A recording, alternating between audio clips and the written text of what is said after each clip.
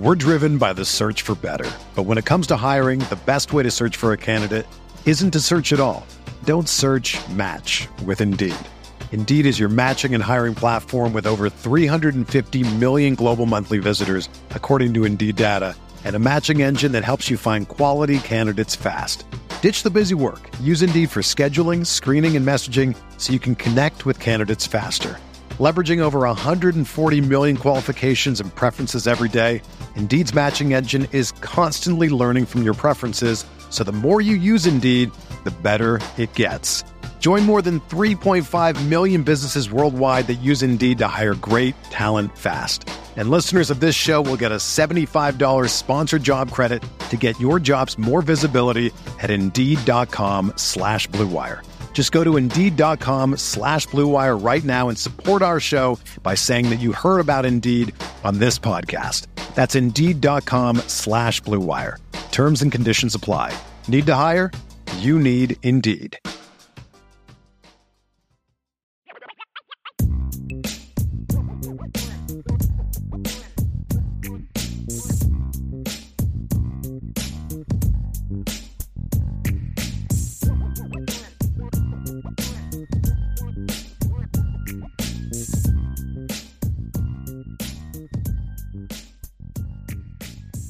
Michael S. with the super chat says, with the constant mistakes he made, do you think Sam Hartman was uncoachable this year?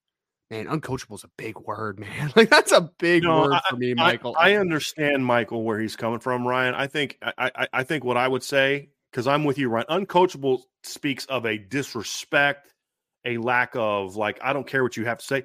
I think it's very, what's the expression? It's hard to teach an old dog new tricks. That's really what I think it boils down to. And when you do, it's going to be a situation where it's just, he's going to go back to muscle memory, or it can create confusion and slowing down. I think it's those type of things. Like, my dad asked me, I sent him a couple of those clips that I put on the board yesterday, like how he's just missing reads and you're just frustrated by it. He's like, did you see this at Wake? And I was like, no, I didn't see that at Wake. But at the same time, the film I watched of him at Wake was him 4 and 5 years into that system. Sure. I don't know that he had those issues as a freshman or a sophomore, you know? I mean, so right. I understand where you're coming from, but number one is sometimes that's just who a guy is. He just that's who he is. And other times, this is the risk you run when bringing in a portal quarterback who's making the big transit. This isn't a hindsight 2020. They shouldn't have done it. I think Notre Dame made the right move. They took their shot. It didn't work out the way that you'd hoped, but you took your shot. And you fail every single time you don't take a shot. You guarantee you're not going to hit it, right? Yep. And you don't not go to the portal because he didn't pan out, because you went 11-1 the last time you had a portal quarterback, okay? But sometimes it's just not going to work out. And with Sam, I just think it didn't work out the way we would hope. But I don't think I've never heard a thing about Sam being uncoachable. It's just sometimes you just can't beat certain habits out of a guy. Yeah, I mean, because the uncoachable word for me, Michael, it was just like, it's like a guy just kind of brushing you off and saying, like, that's stupid, I'm not going to do that, right? Like, I've had kids that are uncoachable. Like, I've had those guys, right? And I would say more to what Brian said is that I think, and this was probably a fault of myself, is that when you have a quarterback with so much experience, I think you just have this assumption that he is just going to retain knowledge so quickly, and he's going to change those habits, and he's going to be able to really take on a different offense and make it his own very quickly. When in reality, it's a thing that takes a lot of time, man, to break habits for one, to get used to an offense for two. And I think that, again, like, I don't know what Sam Hartman's retention of knowledge is, for instance. Right? Like, I do NFL draft evaluations. And it's like, what's the hardest part of projecting quarterbacks? Not knowing what they know on the board, right? Not knowing what they are as leaders on the field. And from all indications, Sam Hartman is a good leader, and I never heard a word negative about Sam Hartman as a person. But a one-year transition to a completely different system is a difficult task, and it is a difficult task to retain that knowledge and to make it functional in an offense as well. So I just think that it was not a good fit necessarily. I think that Sam did probably the best that he could in the situation in a short amount of time. I don't really fault either side for this. Unfortunately, just wasn't a fit that worked out to the best of what we expected it to be. And it is what it is. But I think that I think that's just kind of my thought process on it. Is maybe it just wasn't a great fit. Maybe it wasn't a seamless transition that we thought maybe it could be with a 6-year starting quarterback. That's just, kind of my thought process there. I also think we can't ignore the fact that he was the guy that Tommy Rees picked, and his offense, I believe, fits a little bit more of what Tommy Rees liked to do, a little bit more than what Jared Parker likes to do. Yeah. That's part of it as well. And when you as a coach have to adapt to a guy that's not your necessarily preferred style, it can create some issues as well. And the last quarterback that Gino Guidugli coached up, for example, what's the guy that we give praise him for? Desmond Ritter. Yeah. Desmond Ritter and Sam Hartman are very different quarterbacks. Yeah. Who's a lot like Desmond Ritter? Sam Hartman's not 6'3", 220, runs a 4.5. Right. He's not that now, guy. Who does have some similarities to Desmond Ritter? Deuce Knight, right? Sure. CJ Carr. Those guys are much more similar in style of play than Sam Hartman. And that's, again, like you said, Ryan, I've heard nothing but players, coaches, they respect. Now, do certain receivers kind of ready for Sam to be gone? I'm sure, but it's not personal. It's just got to look at me. You know what I mean? But they all respect them. No, I've never heard anyone say a bad word about the kid as a worker, I got issues with him as a player, Ryan, this year. I do. But I have never heard a single bad word about Sam Hartman, the young man, the leader, that type of stuff at all. Nothing. I would have been I'm very interested because I think that if Notre Dame brings in a quarterback this offseason out of the portal to contend for a starting spot, I think that would be a much bigger indicator of like what Jared Parker wants as a quarterback. Because I honestly, I'm kind of curious now. I mean, obviously we'll never know the answer to this, but if Jared Parker was the offense coordinator this time last year, would he have looked at Sam Hartman? Would that have been the guy that he wanted? I don't know the answer to that. You know who I think he would have gone after of what I know of Jared Parker? Bingo. Bingo. I think that's the guy he probably would have targeted. And that's I mean, he wasn't the OC. I mean, Tommy was. I mean, it's just the breaks. But yeah, I just want to be clear, guys. I'm very critical of the play of Sam Hartman the second half of the year, but that's about him as a football player. I have never, ever had an ill feeling towards him as a young man. I respect how, like, there's I kind of talked about senior day. I just thought it was a little cringy that, like, they made Sam Hartman to be like how they were when Manti had senior day and Zach Martin had senior day. And I'm like, of all the kids that have been here 4 and 5 years, that's the guy you're bringing out last and all that. But number one, he's a quarterback. But number two, like, one of the reasons, and a guy, I can't remember who it was, some Notre Dame Twitter account had a response to what I said I don't know if he said it to me or somebody else, but he's like, part of the reason Sam Hartman is loved because of how much he embraced Notre Dame. He was one of us immediately. And you don't do that if you're just here to get a paycheck and go to the NFL. Like, he embraced everything about Notre Dame. And you don't do that if you're an uncoachable guy. You're a bad attitude. You're like, dude, I'm here to help you, right? You know, you're not here to help me. So yeah, I think that's the reason why a lot of fans did embrace Sam Hartman, is because he embraced Notre Dame and everything about Notre Dame. And I think he'll always be it, much as Jack Cohn did. Sam's just a little bit more outgoing than Jack Cohn was. You know, Jack was a very quiet, reserved guy, but Jack Cohn was very much became a very quickly a Notre Dame man, just like Sam Hartman did. Absolutely. Sure. All right. Good question. You guys are on fire today. Here's some really good questions. We're driven by the search for better. But when it comes to hiring, the best way to search for a candidate isn't to search at all. Don't search, match with Indeed. Indeed is your matching and hiring platform with over 350 million global monthly visitors, according to Indeed data, and a matching engine that helps you find quality candidates fast. Ditch the busy work. Use Indeed for scheduling, screening, and messaging so you can connect with candidates faster. Leveraging over 140 million qualifications and preferences every day, Indeed's matching engine is constantly learning from your preferences, so the more you use Indeed, the better it gets. Join more than 3.5 million businesses worldwide that use Indeed to hire great talent fast. And listeners of this show will get a $75 sponsored job credit to get your jobs more visibility at Indeed.com/Blue Wire. Just go to Indeed.com/Blue Wire right now and support our show by saying that you heard about Indeed on this podcast. That's Indeed.com/Blue Wire. Terms and conditions apply. Need to hire? You need Indeed. This episode of the Irish Breakdown Podcast is brought to you by BetterHelp. We're in the midst of the holiday season, which can bring joy to our lives, but can also bring seasonal blues. This time of the year can be a lot, and it's natural to feel some sadness or anxiety. But it doesn't have to stay that way. Adding something new and positive to your life can counteract some of those feelings. Therapy can be a bright spot in a time of stress or a time of change. It gives you something to look forward to make you feel grounded, and to give you the tools to manage everything going on. It's important to learn positive coping skills and how to set boundaries.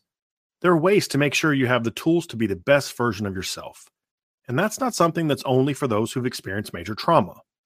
If you're thinking of starting therapy, give BetterHelp a try.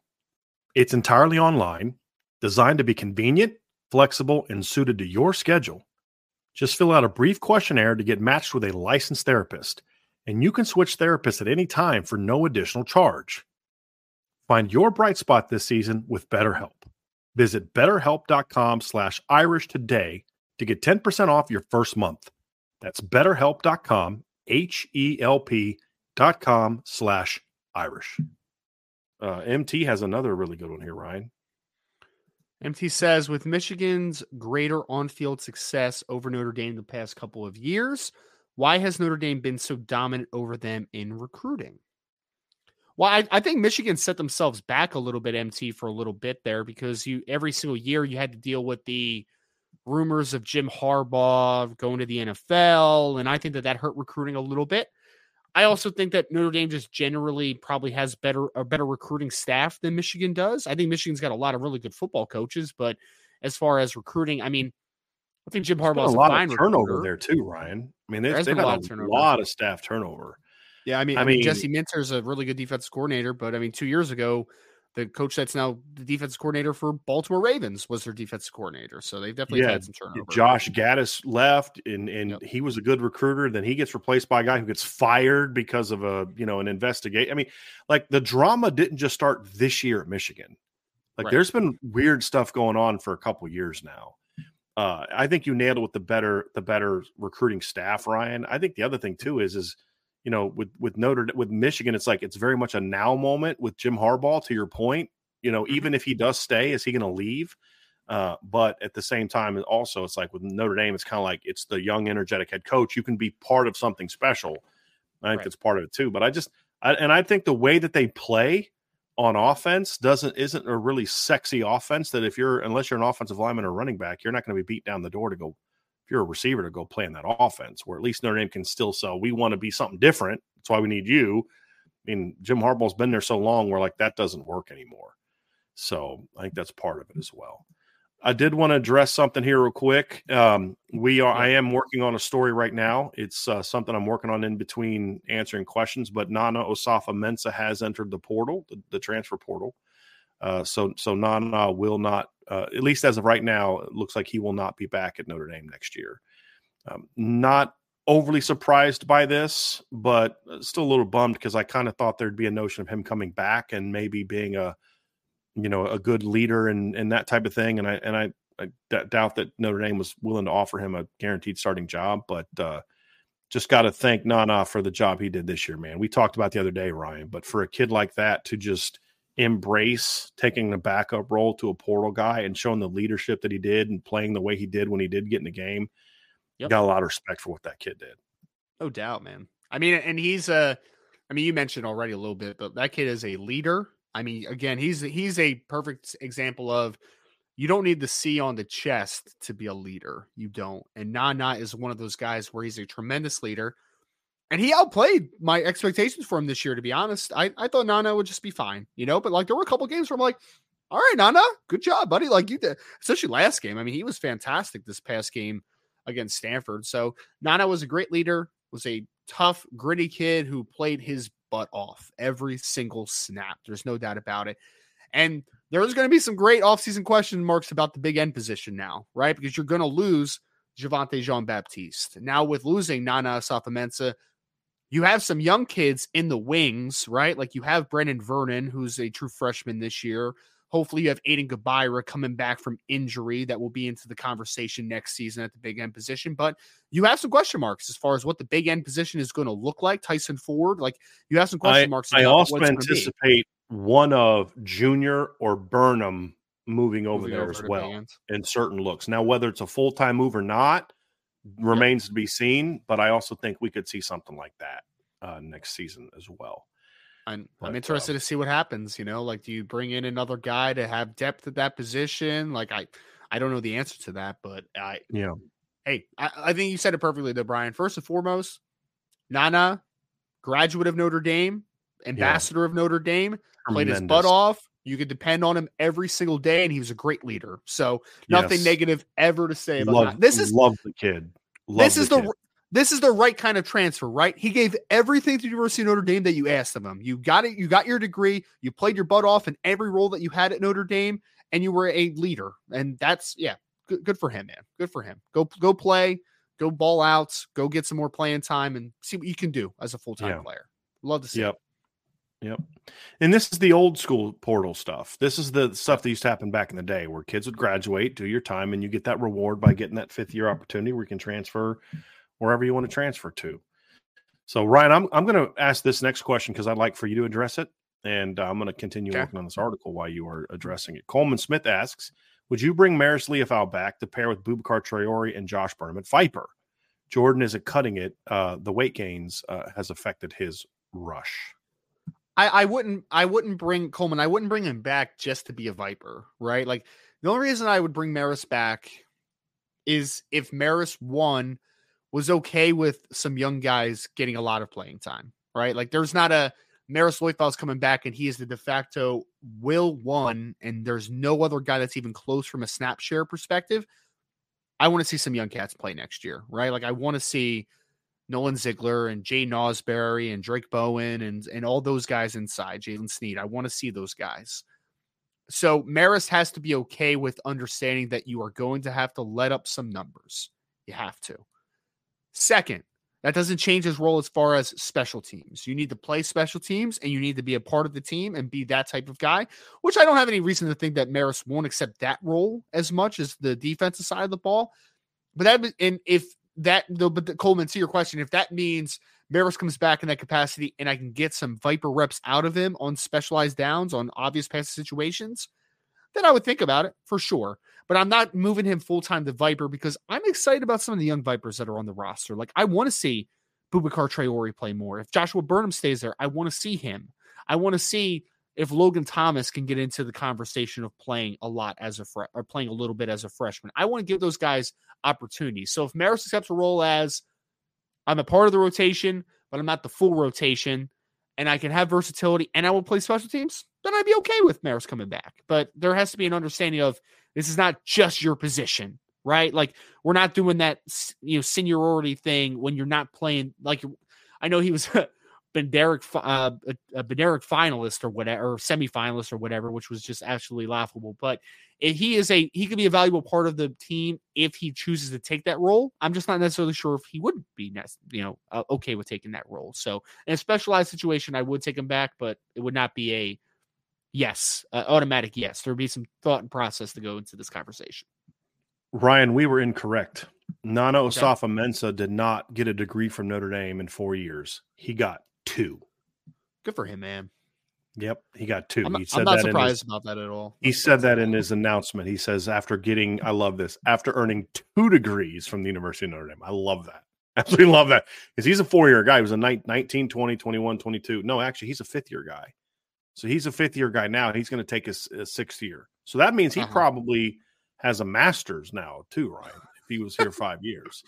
He is another example. What's the Notre Dame man look like, Brian? He is going to be he's going to be a great situation after football ends for him. Yes. Great situation. Yep. Yeah. Absolutely love it. Absolutely love it. Here's one, Ryan. We had 5 Burkhart boys who said, can we talk openly on how Sam Hartman just didn't cut it at Notre Dame? Why do you think he wasn't the guy? Pressure? Was being the Notre Dame quarterback just too much for him? His skill level, talent around him, coaching? It's a deep question, man. I think there's a lot that goes into it, 5 Burkhart boys. I would say for me, what were the biggest issues with Sam Hartman transitioning Notre Dame? I think one, just the general transition of different offense, only 1 year under the belt, breaking some bad habits. I think that set him back a little bit. I do think that there were some points where maybe play calling could have been a little bit better to make things a little bit more advantageous and a little bit easier for Sam Hartman at times. I also think that wide receivers having a million hamstring injuries in the most important section of the season in the middle didn't help anything at all, because then you're losing practice time. You're losing that connection consistently. So I'm a big believer. I've said this in nauseam at this point. It's a little bit of everything. It's not just a Sam Hartman thing. It's not just a Notre Dame thing. There's a lot that I think went into him just not being his best version of himself, or at least our expectations were for Sam Hartman. So that's just kind of my thought, Francis Bryan. I think it's a little bit of everything that kind of correlates to it. Yeah, I also want to say, I don't know that I would say he didn't cut it at Notre Dame. He wasn't as good as he should have been and could have been, but he wasn't a failure. If we're going to just kind of be like you won a championship or not, and if you didn't, it's a failure. Okay, fine. I mean, that's fine. But I've always said there's a lot. That's the macro evaluation of the season, but the micro is a lot more. There's a lot more to it than that, Ryan. And, we're talking about a guy that wasn't as good as he should have been. He still threw 24 touchdown passes and had a quarterback rating that will be the highest quarterback rating that Notre Dame has had at quarterback from a full-time starter since Jimmy Clausen back in 2010. I mean, or 2009, excuse me. He's got the best quarterback rating that they've had in a while, I think. So it wasn't a complete failure. And he had some very good games in Notre Dame. He just wasn't good enough in the big moments, which is sort of a microcosm of the entire team, especially the offense this season. Was it pressure? No, I don't think it was pressure. Was being the Notre Dame quarterback too much for him? No, I think that's all way overthinking it. I just don't think he made the transition. The transition was just a little bit too much for a guy to make in 1 year. And yeah, I mean, I just think that's had a lot to do with it. Talent around him, sure. I mean, like Ryan, I think you nailed, like all the injuries they had and things like that. That all factored into it, of course. Yep. But at the end of the day, there was too many opportunities for him to make some of those plays that he just didn't make. And, there's make all the excuses that we want, but he just needed to make some more of those plays. But it also could have been worse. If Sam Hartman's not their quarterback, did they beat Duke? I don't know. I just kind of look. You took your shot. It didn't work out. He did some good things. Did some things you wish he would have done better. He competed his butt off and he embraced Notre Dame. And whoever the next portal quarterback is, if it's a guy that's going to come in and start, it's going to have to be, to me, more seamless fit to what they were trying to do. And I honestly think just the timing for him didn't work out. I really do. I still wonder what this offense would have looked like if he had Tommy Rees as the OC than Jared Parker. And that's not to say Tommy Rees is better or worse or anything like that. It's just that's who Tommy wanted. Tommy wants to run an offense one way. Jared Parker would like to run an offense a little bit of a different way. And I don't think that that if Tommy Rees would have left the day after the USC game last year, to your point, I don't think Sam Hartman's the quarterback that they would have gone and got in the portal. I think it would have been like a Hudson Card type of guy. I just do. And what's my evidence? Who has he recruited in high school quarterbacks since they got here? Since, it's a different deal. So I just think all those things factored in. It just all went together. But I never felt like Sam didn't handle the pressure. He didn't play well against Stanford or against Clemson this year. I just watched him rip Clemson up last year. I don't think he was afraid of playing Clemson, or the pressure of playing Clemson. Now, playing Clemson as the starting quarterback in Notre Dame, sure. Yeah. But I just think that by that point in time, he was kind of already mentally too far gone to be able to play. Whereas last year against Clemson, that was the fourth time he'd played them in the same offense. And, with guys he'd been playing with for 4 years, and it just was a different scenario. I think that really has to come down to it, which is why I still believe, Ryan, if you're going to go to a portal quarterback who's a 1-year guy, you've got to get a guy that can move. You've got to get a guy that when things break down or he's uncomfortable can do more damage with his legs than what Sam Hartman can do. I think that's the great equalizer for some of those things. And that's just my 2 cents. Great questions today. Here's one. This is a good recruiting one, Ryan. I'll answer this one from Ant VR. With Mike Elko going to Texas A&M and safety recruiting only in an okay spot, any chance Notre Dame takes this last second shot at Paul Menke Jr.? So someone asked us on the message board. No, that's not a avenue that I would anticipate Notre Dame going down. Notre Dame has 3 safeties committed in the 2024 class. I think that's the number that they want to stick to as of today, right? So they have Bronte Johnson, they have Tabron Benny Powell, they have Kennedy Urlacher, and that whole, I don't know if we ever disclosed it on the message board, but like the whole Paul Menke situation was just a little bit odd, right? And both Notre Dame kind of made a decision that they were just going to kind of stop at that point, right? In recruiting him. So that is not a situation. That is not a player that I would anticipate Notre Dame taking a second look at. No, I think Notre Dame is done at safety in 2024. Yeah, that was, and I don't know how much we even want to say about that, but it was a very odd situation. It's like a water cooler conversation at a. It's like an IB. It's a tailgate conversation. Yeah, it's just kind of like, I don't think this is going to fit. This is the right fit, and I think it was sort of a mutual parting of ways. Let's just put it that way. So, it was same with the other kid that picked Texas Tech. It's like Oliver Miles. They liked him a lot, but then the visit was just kind of like. Yeah, that's why visits are so important, man. That's why they're so important, because you're like, this just not a fit here. Just not a fit here. Yeah. So you just wish they would have been able to kind of find some of that stuff out sooner. Yeah. Here's another question that is I think a good Ryan Roberts question from Nathan Milton. Is Notre Dame better at producing NFL offensive line tackles, guards, or centers? Let's just kind of focus on like the last 10 to 15 years, not so much all time. I mean, I think when you look at it, I mean, Notre Dame had a string since Zach Martin, as far as like their left tackle had gone in the first round of the NFL draft, that kind of ended at Liam Eichenberg, who went in the second round. So I think offensive tackle is my impulse. But I mean, honestly, Nathan, the reason that Notre Dame is offensive line U is because the answer is yes, for the most part, right? I mean, right now you have Ronnie Stanley, who I know is struggling a little bit this year, but he's been a very good left tackle when healthy for the Ravens. You have Mike McGlinchey, who broke the bank this past offseason at right tackle, now playing with the Denver Broncos.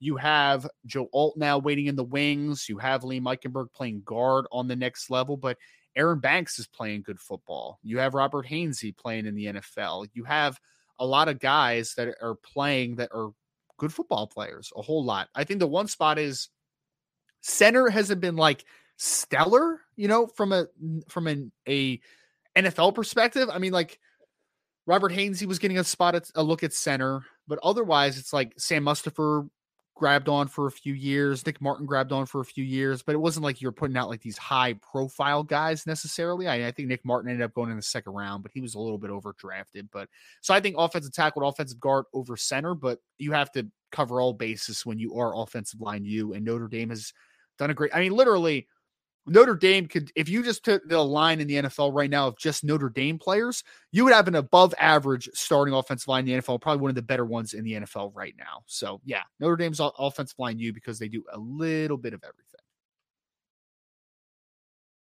When you need mealtime inspiration, it's worth shopping Kroger, where you'll find over 30,000 mouth-watering choices that excite your inner foodie. And no matter what tasty choice you make, you'll enjoy our everyday low prices, plus extra ways to save, like digital coupons worth over $600 each week. You can also save up to $1 off per gallon at the pump with fuel points. More savings and more inspiring flavors make shopping Kroger worth it every time. Kroger, fresh for everyone. Fuel restrictions apply.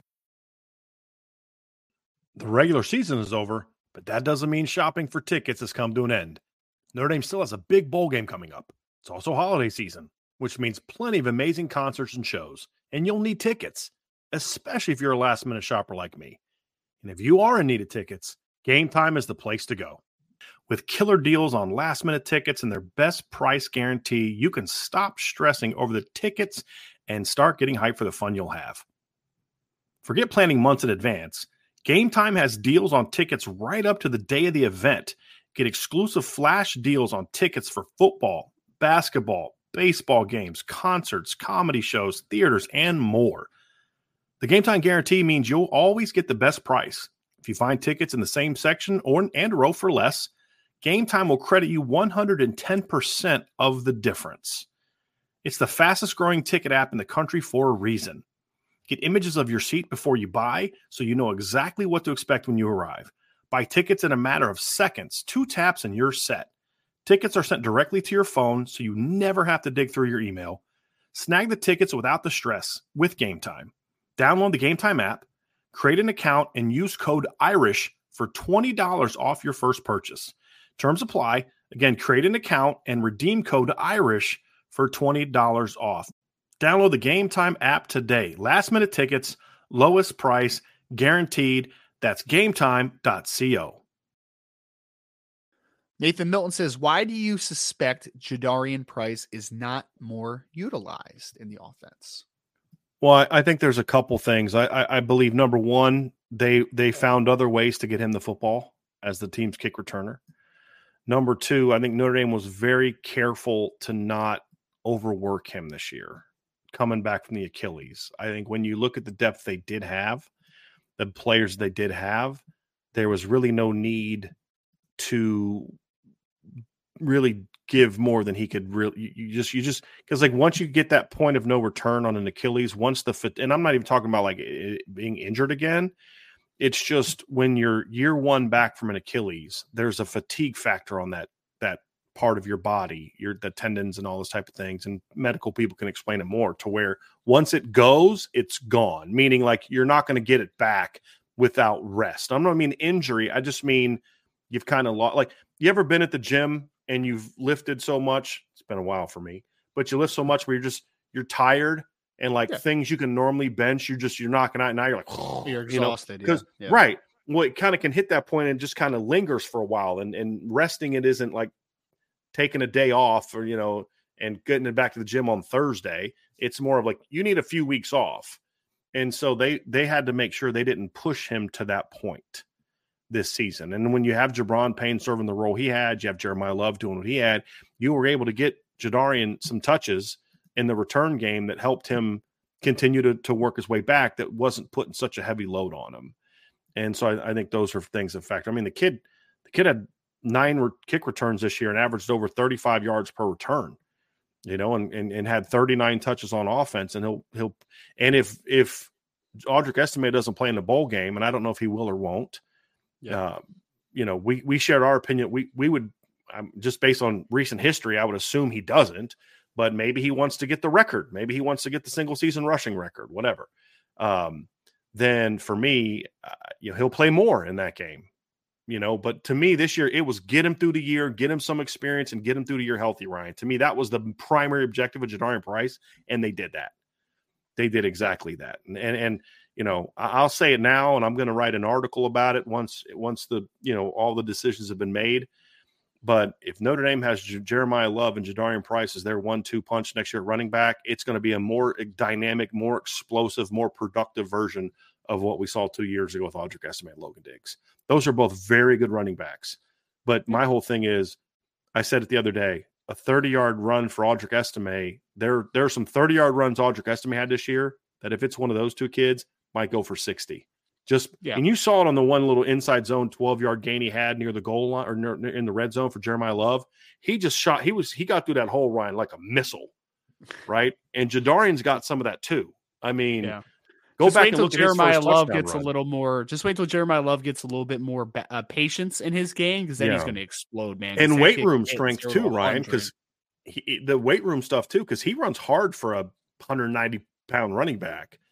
But go back and look at Jadarian Price's first carry of the year that went for a 19-yard touchdown. Those kids get through the hole at just a different gear. And I think your point, it was great for Jeremiah watching Audric yesterday. Understand, like, hey, guy, you can go 1,000,000 miles an hour, but sometimes you need to go at 20 miles an hour while you wait for that blocking to set up, then accelerate to 100, right? And he'll learn all that. That's all part of the learning process. And so I think it was great that they got both of those guys experience. But with Jadarian, it was get him some experience, keep him healthy. Yep. Mission accomplished, in my opinion. Mission accomplished. It's a good question, Nathan. Good question. Running back room next year is going to be ridiculous, man. It's not even going to make any sense. Oh, yeah. With Keedron and Aeneas coming in too, it's like, all right, guys. All right. Yep, absolutely. Bobby asked with a question. What do you think some of these fringe guys do? Stay, go pro, or go to the portal? I guess we're going to go one by one here and Mhm. make a prediction. Zeke Correll, stay, go, or go pro or go to the portal. I don't know. How about this, Ryan? I don't know that I would know if guys are going to go pro or the portal. Let's just say, will they be back or not? How about that? Okay, Can we stay or do go? it that way? Stay or go? Yeah, Yeah, stay or go. yeah. Yeah. So I would say go. I would say go as well. Andrew Kristofic, I would also say go. Mm-hmm. Tosh Baker, I would say stay. Mm-hmm. Tosh Baker. Kevin Bauman, Go. go as well. I mean, there's just no reason to bring him back. With all due respect to Kevin, he hasn't been able to stay healthy. Yep. He's already graduated. He's a senior, right? He's going to get beat out. The guys are just better than him. I mean, they just are. Yep. So I don't see any reason to bring him back. Devin Ford, I would say go. Yep, agree. Nana Safamensa has been answered for us. He is going. We know the answer to that one now. Yes, we do. Interesting one who I actually thought played pretty well in his limited opportunities, but Aiden Kiana, defensive tackle. I wish they would bring him back. I just don't think Al Washington really has a lot of. I just don't think it's. I don't want to get into it, but I just don't think Al Washington views him the way that we do. So I'd be a little surprised if he was back. I would like to see him back for the same reason that you went and recruited Sean Sevillano. Yeah, I thought Aiden played pretty well, didn't he? Last game, I was like, oh, he looked pretty good. Like, I don't know, whatever. You and I are on the same page there, Ryan. This isn't me. This isn't me saying I don't like him. Yeah. It's more. I just don't know that the staff and the position coach views him the way that maybe it's fair. I do, which is fine. It's fair. Very fair. All right, linebackers. So let's go to JD Bertrand first. I'm going to say go. Okay. Mm-hmm. Maris Loifa, I'm going to say go, but again, that's a conversation for me. Yeah. And then Jack Kaiser, I'd say go as well. You think all three go? I'm leaning. I would see I could see Maris coming back before the other two. Okay. For reasons you and I mentioned, because there is so much positional flexibility with him and so much special teams opportunities. Maybe this is just my opinion. I just think it's time to turn the page at linebacker. I love what those kids did. Thank you all so much, but it's time to turn the page. But I think one of the three will come back.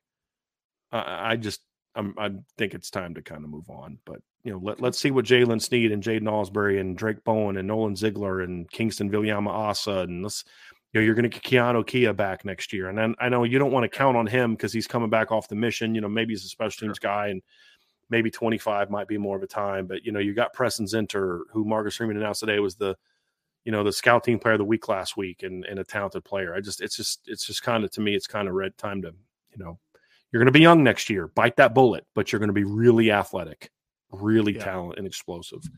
And I just say, and that's why I think too, I think that's why maybe Marist might be a better option, but you could also make a case for Jack being back, have that veteran presence and that leadership and a special teams guy like the case that you've made in the past for him, so I could see that as well. And then the last one is Ramon Henderson. I would say go, but I don't really have a great feeling on that one. I mean, I understand why they want to bring him back because that's a position where the numbers are really shaky. I think your decision with Ramon Henderson is going to be tied into the decision that happens with Xavier Watts. I think if Xavier leaves, it's going to be tough to also tell Ramon to leave because then it's Antonio Carter and Ben Minnick and Don Schuler and all the young guys and Luke Talich and all the young guys, the incoming freshmen. I don't know that that's necessarily what I mean.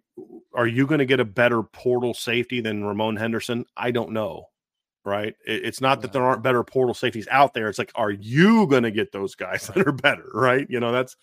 That's the bigger question mark. And so if Xavier Watts comes back, I'd be okay if Ramon left, but if Xavier Watts leaves and you lose him, DJ and Ramon, it's a lot of turnover at the safety position in one off season.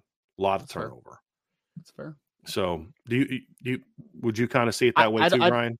Yeah, I mean, I don't disagree. I'm curious to see. I think you've made a great point, and I would 100% agree that I think the tipping point is Xavier Watts' decision from there, right? Because I mean, I would like to see. I mean, if Xavier comes back, then it's like that second safety position. Now I can mix in those younger guys plus Antonio Carter trying to be that next safety, this second starting safety with depth. So we'll see, man. We'll see. Along those same lines, we have this one from ND Estimate Trucking, Ryan, about that.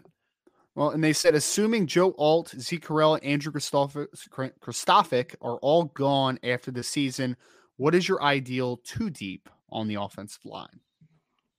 I mean, look, right now, I'm just going to kind of go with it's really hard for me to say ideal because I don't know where certain guys are going to play. Right now, for example, we saw Charles Jagasaw playing at the end of the year at guard, not tackle. Yeah. So that makes me think that they view the next year starting tackles as Blake Fisher on one side and Tosh Baker on the other, with Emil Wagner as your next tackle in, and then maybe a Sullivan Absher or a Gearby Lambert as sort of your next tackle in. And then at guard, you've got I think Billy Schrouth, I would imagine, comes back battling for that job. Do you make him battle with Rocco again, or do you make Rocco battle with Pat Coogan? That would be a fair question, right? That's something I would be curious about. I would much rather see Rocco, because I still think Rocco has the higher ceiling. I think when Rocco was at his best this year, he was better than Pat Coogan at his best. I think Pat was a little bit more steady than Rocco was, a little bit more consistent than Rocco was. I'm not sure if you agree with that or not, Ryan. Yeah, but I also feel like Rocco would have been a much better suited to execute the offense we saw the last 2 weeks, which is just downhill, boom. They kept asking Rocco to pin and pull, and that's not his game. No. What's funny is they had an athletic enough offensive line to do that the last 2 games and didn't do it, which was smart, because you don't want to ask those young kids to do a lot. But we saw Billy Schrouth had a pull. I don't know if you saw this, Ryan. Billy Schrouth had a pull. They ran power on Saturday, and Billy Schrouth came around quickly and drilled a linebacker. And you're like, that's what a pull is supposed to look like at the University of Notre Dame, But, so you got those 3, and then Sam Pendleton got some playing time on Saturday. He looked good, I thought. You've got Charles Jagasaw potentially there. Sam Pendleton's very, very developed for his age, man. Yes, like he looked like he would have told me he was a junior, and I've been like, "Yep, looks like a junior to me." Sure. That's a lot of guards there, Ryan, and a couple of them. That's why I'd still say I'd like to see Jagasaw bumped back outside and see if he can play tackle or not. If he can't, then you can always move him back inside. But I'd give him that shot to play tackle, and I think you almost have to do it if Blake Fisher also leaves. But this question does not work with the premise that he leaves. So I think that would be it. And then you'd have Ashton Craig as your center. And I think Joe Otting they've talked about as the next in line behind him. They really like Joe Otting a lot. He's got to get bigger and stronger and all that. But from everything I've heard, like Ashton Craig's the future at center, but they feel like Joe Otting's got a chance to be that guy after Ashton's gone. And honestly, with Ashton's potential, it's not a given that he's going to be a 5th-year guy, in my opinion. Especially with him getting some starts under his belt this year. So we'll see how it plays out. Here's a recruiting question, Ryan. So I'll go ahead and ask this one for you. Yep. These next 2 are going to be more for you, Ryan, because the next one's an NFL draft question. What is the timeline for some of the guys that we're on really good shape for? Ike Taylor being one. Owen Strebig being Ike Taylor. Ivan Taylor. Ivan Taylor. Keep wanting to call him his dad. Ivan Taylor. Yes. Sorry, Ivan. I know you're your own man. Ivan Taylor, Owen Strebig, Damian Shanklin, and the Connecticut teammates of Maddie Augustine and Ethan Long. Sure. Yeah. So timeline for Ivan Taylor. I mean, I think I put out the intel. Well, I put out another article recently on Ivan Taylor, but my one that I did about a week or 2 ago, Ivan had said once the season was over and everything had settled down that he would make a decision. So I would anticipate something happening probably before the new year as far as a decision being made for Ivan Taylor. That's kind of the timeline I'd see. I would be very surprised if he went into January of 2024, not committed to whatever school he ends up choosing. So Ivan Taylor, I think that timeline looks like that right now. Owen Strebig is one that we've talked about a ton because it's very interesting. He has talked a lot about wanting to take official visits after junior year and doing all that type of stuff and then making a final decision before senior year starts. I just wouldn't be shocked if that gets moved up a little bit. I really would not be shocked if that happens, right? So we'll see if the timeline changes, but he will say, out there that it's after OVs before senior year starts, but we'll see. I think that's one that could tentatively change. Damian Shanklin's in no sort of rush to make a decision at all. When you ask him about timelines, he just says, I'm not sure about that yet. I'll kind of know when I know type of situation. So there's nothing firm there. And then Ethan Long, I had an update about 2 weeks ago. Ethan Long had told me that he is aiming also for a December decision, right? December decision. So he's before the new year type of thing. Maddie Augustine, similar to what I just said about Damian Shanklin. doesn't put firm timelines out there, right? So him, Shanklin, not a firm timeline out there. Ethan Long, potentially a December decision to be made. Ivan Taylor, before 2023 is over, I would anticipate something happening there. Owen Strebig, after junior year, taking his OVs, making a decision, but I could see that one getting moved up if everything goes well. Good stuff. Next question, Ryan, from ND Estimate Trucking. This is more of an NFL draft question. Okay. I'm gonna answer one of them, Ryan, because I want to see if I can get something right on NFL draft. Right, I want to try and get it right, and you're gonna laugh when I say it because I think you and I agree on this. Brian and Ryan, I never understood why these players were first rounders. Can you explain it? He brings up Quentin Johnston from TCU, Kenny Pickett, quarterback at Pitt, Najee Harris, running back at Alabama, Jameson Williams, running receiver at Alabama, and then Jerry Tillery. I'll tell you why Jerry Tillery was overrated, because he was considered a very good pass rusher. And the NFL is a league where they look for interior pass rushers. That's why I think Jerry Tillery had no business being a first NFL draft pick. But I can see it. He's big and very athletic for his size, and was a productive pass rusher as a senior. That's why. You were going to bet on those traits. So you can't teach a kid to be 6'6", 300 with no bad weight on him and be athletic like Jerry was, right? Yeah. So people bet on the traits, even though the film was very inconsistent. And I always had a question of like Jerry just putting great weight on his frame a little bit, right? Because like he never seemed like a natural 300 pounder to me either. Like he always seemed like very sleek, and like it was a little tough for him to gain weight. For the rest of them, Quentin Johnston, a little bit of the same thing we just said about Jerry Tillery. Quentin Johnston was 6'3", ran in the 4.4s, had a 40-plus inch verts, and could jump out the gym. That's why he was a first-round pick. The NFL is very inconsistent with wide receiver evaluations sometimes, right? Like we talk about guys like Kevin White, for instance, out of West Virginia, where it's like, guy just didn't pan out. Why didn't he pan out? You know, and N'Keal Harry. Like there's been some wide receivers that are like height, weight, speed freaks that aren't necessarily great wide receivers. Quentin Johnston, I was not a huge fan of coming out of TCU because he fought the football tremendously in the air, did not extend, had really shoddy ball skills in my opinion overall. Kenny Pickett was the circumstance of Kenny Pickett was solid, nothing special, but he was in a really bad quarterback class. So he got bumped up tremendously, and it was a mistake. Everybody knew it was going to be a mistake, but would you say that the Steelers were desperate because of Roethlisberger? Yes. I mean, was that kind of part of it too? They had to take a quarterback, and he was the best in the class. Their options outside of that were going to be Mitch Trubisky or Mason Rudolph. That was going to be their options. So they swung for a quarterback that they thought had the highest floor, I would say, with Kenny Pickett. And I think that's what Kenny is, man. Like my evaluation on Kenny Pickett was very good long-time starter that maybe could eventually develop into a low-end starter. That's what I see with Kenny Pickett. And I feel very good about that evaluation now 2 years into his career. He's not awful, but he's also not a starting quarterback in the NFL on a high-level team. Like he's just not that guy, in my opinion. Najee Harris, is this the one that's asking me? I mean, I was okay with Najee Harris being a late first-round pick. I was okay with it. I think he's been pretty good on a bad Steelers offense. Like, I don't see any issue with that one personally. I probably would have drafted him more early 2 comparative to late first, but it's a late first-round pick. I mean, you're going to take a gamble on a kid like that, right? And I mean, he was 6'2", 225, 230, could catch the football pretty well. I had no issue with Najee Harris. Jameson Williams was an interesting one because the main pushback on Jameson Williams was coming off the injury, and he was a 1-year wonder, only 1 year of production. That was like the big thing against Jameson. But Jameson, again, why was he a first-round pick? Kid could fly, right? He could run for days. Why was Henry Ruggs a first-round pick, right? Why was Jalen Reagor a first-round pick? It's because they can run, and the NFL values speed.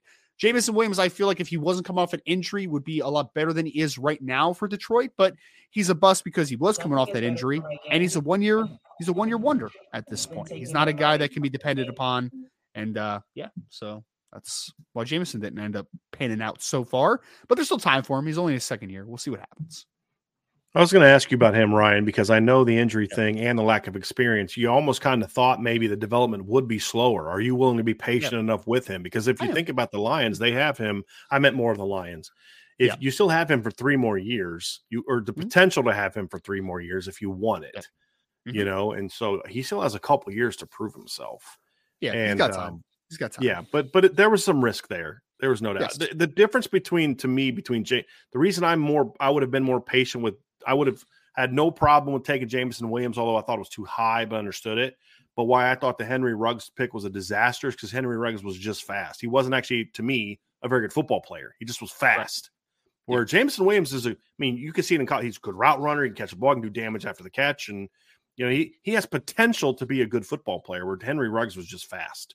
Yeah. And so I would much be much more willing to be patient with him than I would of Henry Ruggs. And talk about a guy just throwing his life away, like Henry Ruggs, just ridiculous. Yep. No doubt about that. All right, that. let's get to some of Tommy Guns' questions here, because he brought a lot of them. That's so mean. Here's a funny one. Tommy says, which series of plays were worse? Notre Dame drop pick and 10 men on the field the last 2 plays against Ohio State, or Auburn muffed punt, lining up wrong out of the timeout, and 4th and 35 touchdown for Alabama? I mean, it was worse for Auburn because the circumstances were just more dramatic to me. Now that, as far as just the worseness of, boy, that's just bad.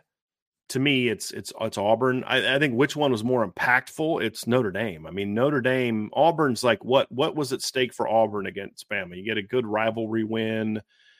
You're look at your season. You're still bowl eligible. You can sell, hey, we battled Alabama tough a week after, whatever. You're still going to a bowl game. For Notre Dame, you could argue it derailed the season. I mean, they were different. You could argue they were a different team. And I think that impact was worse, but the actual plays were worse for Auburn. Got some super chats down here. I want to get to some of those from you guys. Appreciate it. Let Manager One. I know you'll have intel on this at some point, but any nuggets on younger players that have flashed in practice to be excited about? Well, I 2 guys that I was told from different sources. I was told Braylon James had a very strong finish to the season in practice, and that Tobias Merriweather was Notre Dame's best receiver in practice the last 4 weeks.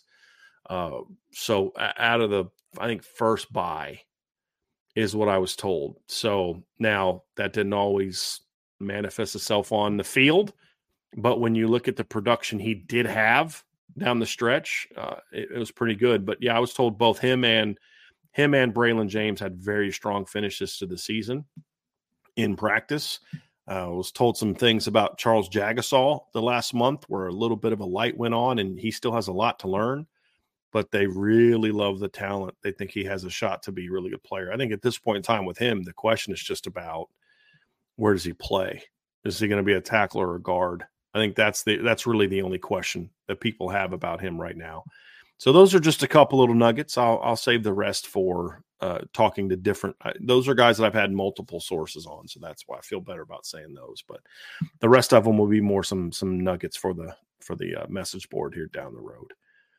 Next question is for Fighting Mike. Thank you for the super chat, Mike. Appreciate it very much. And I love that you have that avatar, because my wife took that picture of Mitchell Evans that you have in your avatar. So that's actually really cool that you have that one. That was the BC game last year, and Angela took that photo. It's one of my favorite photos that she took, by the way. It's just really sharp. It's like right in front of her. It's a great photo.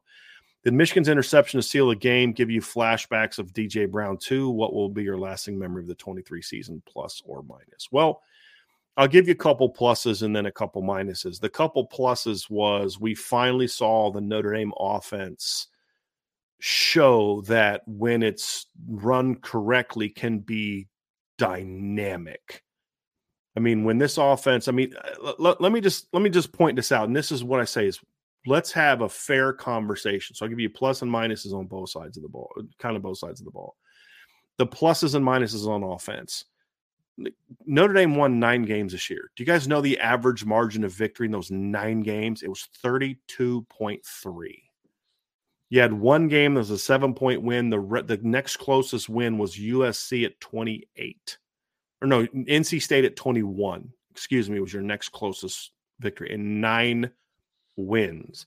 You're talking about Notre Dame being a team that showed it can be a big play offense this season, something it really hasn't been in a long time. So, those are all good things when you have a team that can show that kind of potential. That's the plus. The other takeaway that I'm going to have from the season is there was a dramatic difference between good and bad.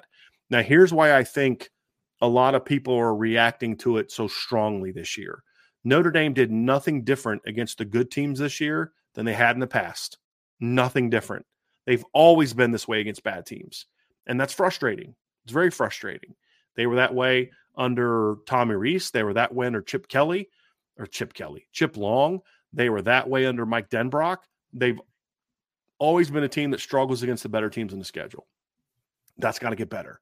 The reason I'm a little bit more optimistic about it getting better than maybe some others are is because what we haven't seen in the past is them being that dominant against everybody else. That's different than what we've seen in the past, which is why if the bowl game just stays on the level of what they've done all season, you're going to have a team that sets a scoring record, points per game and total points, and you're going to have a chance to set your all-time record in yards per play. Yes, they need to do better in big games, but there's a much more dynamic foundation to build upon, especially, Ryan, when like what you and I were talking about last week, when so much of that excitement from a big play standpoint is actually younger guys that are coming back. And you just look at the potential athleticism they're going to have on this team. You're talking about a receiving core that's just going to be loaded next year. Potentially, depending on who comes back, a running back room that you said it earlier is just going to be sick next year. A tight end room where it's like, dude, they're going to have the deepest tight end room in college football next year. I mean, it's going to be fun to watch. And so there's some excitement there. Now you've got to answer the question of why can't you do that against the best teams in your schedule? Like, look, Notre Dame's not going to score 49 points a game against Ohio State, Duke, Louisville, Clemson, but you've got to get to like 27. Like if they just would have scored 20 points against Ohio State, they win, and so your defense also had some woes in a couple of those games too, but partly because your offense couldn't help you out. So they're gonna have to get better in those areas. But the plus is, man, when this offense was on, good Lord, it was explosive. Yeah. And never scored over 40 points as many times as they did this year. I mean, guys, they've played much weaker schedules than they had this year in the past and didn't do what they're doing now. That's something to build upon. Defensively, the pluses are, man, they made a big jump. Big jump. My takeaway is just the ability to close in a couple situations. Just you couldn't close a couple drives off against Clemson when you needed to, and you couldn't close a couple drives off against Ohio State when you needed to. But overall, man, it was great to see the defense take such a big jump with also some really exciting young talent coming along. Well, they are one of 3 teams in college football this year that were in top 10 in both scoring offense and scoring defense for the year. Mm-hmm. The other 2 were Georgia and was it Ohio State was the second one, I believe, if I remember correctly. Actually, no, I don't think it was Ohio. Was it Michigan? Was Michigan the second one? Could have been, maybe. I can't remember. But either way, Notre Dame took a step forward this year, in my opinion. Now, I think they left a little bit on the, not a little bit. I think they left some meat on the table there, right? Like, I do not think that they lived up to their expectation. Am I still optimistic for the future of Notre Dame football, though? Yeah, I am. Because I think that you look at this team and you say, over 39 points per game, 16 points let up defensively. There's a lot to work with there, man. There's a whole lot to work with. Just you need to figure out road, what the issues are on the road, going into true road games. You need to figure out how you're going to get over that hump against the better defenses on your schedule. If you can, Notre Dame can compete with anyone in college football. They really can. So my lasting memory of 2023 is it's better, but it's still not good enough. It's a lasting memory. And I think that's what it should be, right? Like, I think that is where you should be. So I'm interested to see what the next step is, but it's going to be fun to watch regardless. So hopefully it's fun in the positive way and not fun as in, wow, this is chaotic and weird, right? Like, I'd rather it be very positive. So we shall see. One of the shows we're going to do this offseason, and I think we'll probably wait till after the bowl game, Ryan, is you and I are going to have a show of, did Notre Dame close the gap this year? If so, how and in what areas? And then what still remains? Because they did not close the gap all the way. Clearly, they went 9-3. But if the gap's here, did they close it at all? Are they making progress? Yes or no? I would argue yes, and I'll explain why. But also then we'll discuss what were some of the missed opportunities to close it even more. Because that's the thing. That if you could wrap it up into that, Notre Dame closed the gap this year. they missed opportunities to close it even more. That's my takeaway of the season. If I can only do one takeaway, it's that. Mm-hmm. And that's part of the excitement, but also the frustration. Like that, it's a weird place to be for Notre Dame fans right now, because part of it's like, man, I'm excited about the talent and this and the that, and the other part is like, but why didn't But why? But the missed opportunities. And I think that's the thing is like when Notre Dame fans watch the Ohio State game, it used to be where like, yeah, they got way better players. Like when you watch Notre Dame against Alabama in 2020, you can almost accept the fact, you know what, it's a heck of a season to get to that point and lose that game, and they're just way better than you. When you watch Ohio State, you don't sit there and say like, man, boy, our kids battled hard. They just got better players than us. No, it's more like, how the heck did we lose to that team? We should have beat that team. Same with Louisville, same with Clemson. And that's also part of the frustration, but it's also evidence that they have closed the gap because you are able to toe-to-toe, man-to-man, athlete-to-athlete play with those teams. Now it's just about figuring out ways to beat those teams.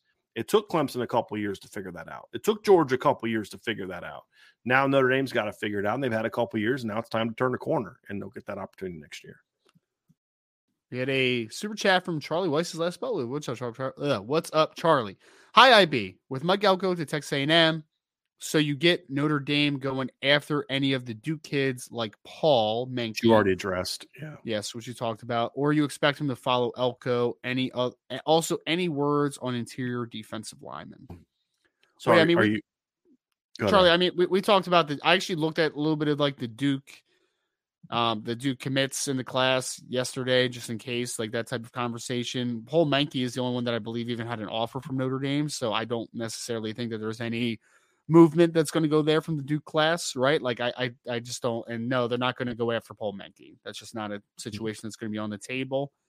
What are we talking about with the interior defensive line? Are we talking about for 2024 with the Nandiak Boko situation not going through? I mean, are we saying I'm not sure. I'm not sure 100%. I don't think it will. Just answer it both ways. In 2024, I think Notre Dame is done recruiting interior defensive linemen. I think they'll probably reevaluate who doesn't sign in December and then see if there's anybody worth kind of going into February. But I think right now they're done.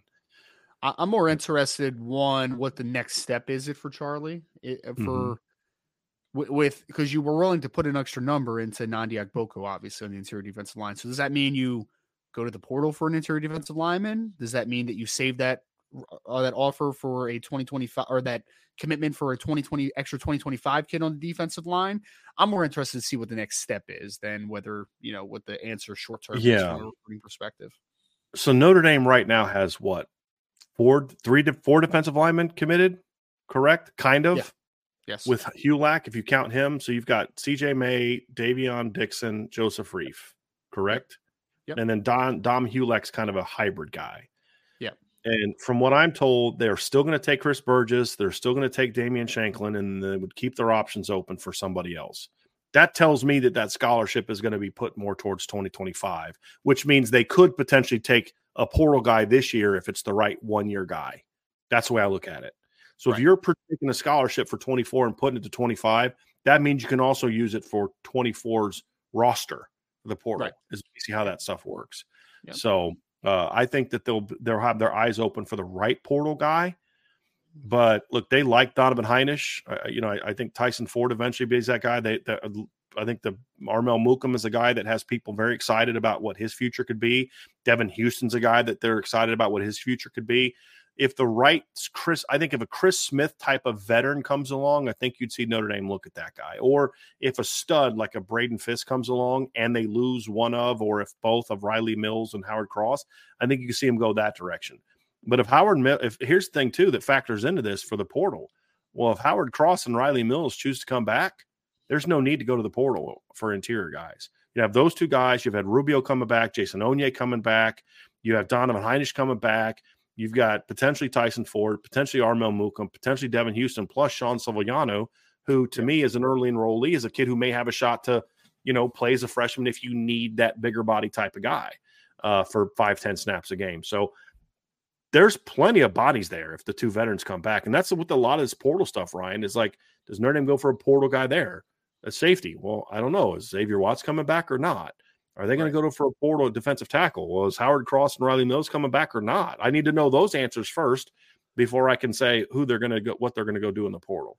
Sure. So, which is why I think Notre Dame staff is going to probably want to hear those answers as soon as possible.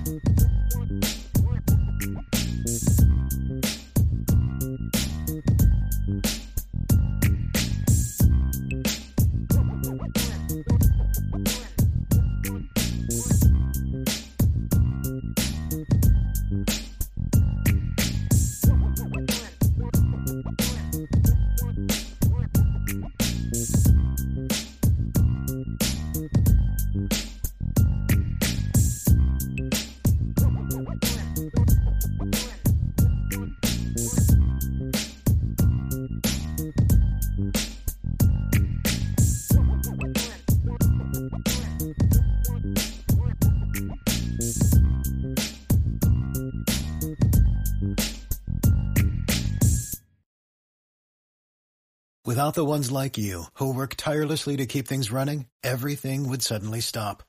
Hospitals, factories, schools, and power plants, they all depend on you. No matter the weather, emergency, or time of day, you're the ones who get it done. At Grainger, we're here for you with professional-grade industrial supplies. Count on real-time product availability and fast delivery. Call, click Grainger.com, or just stop by. Grainger, for the ones who get it done.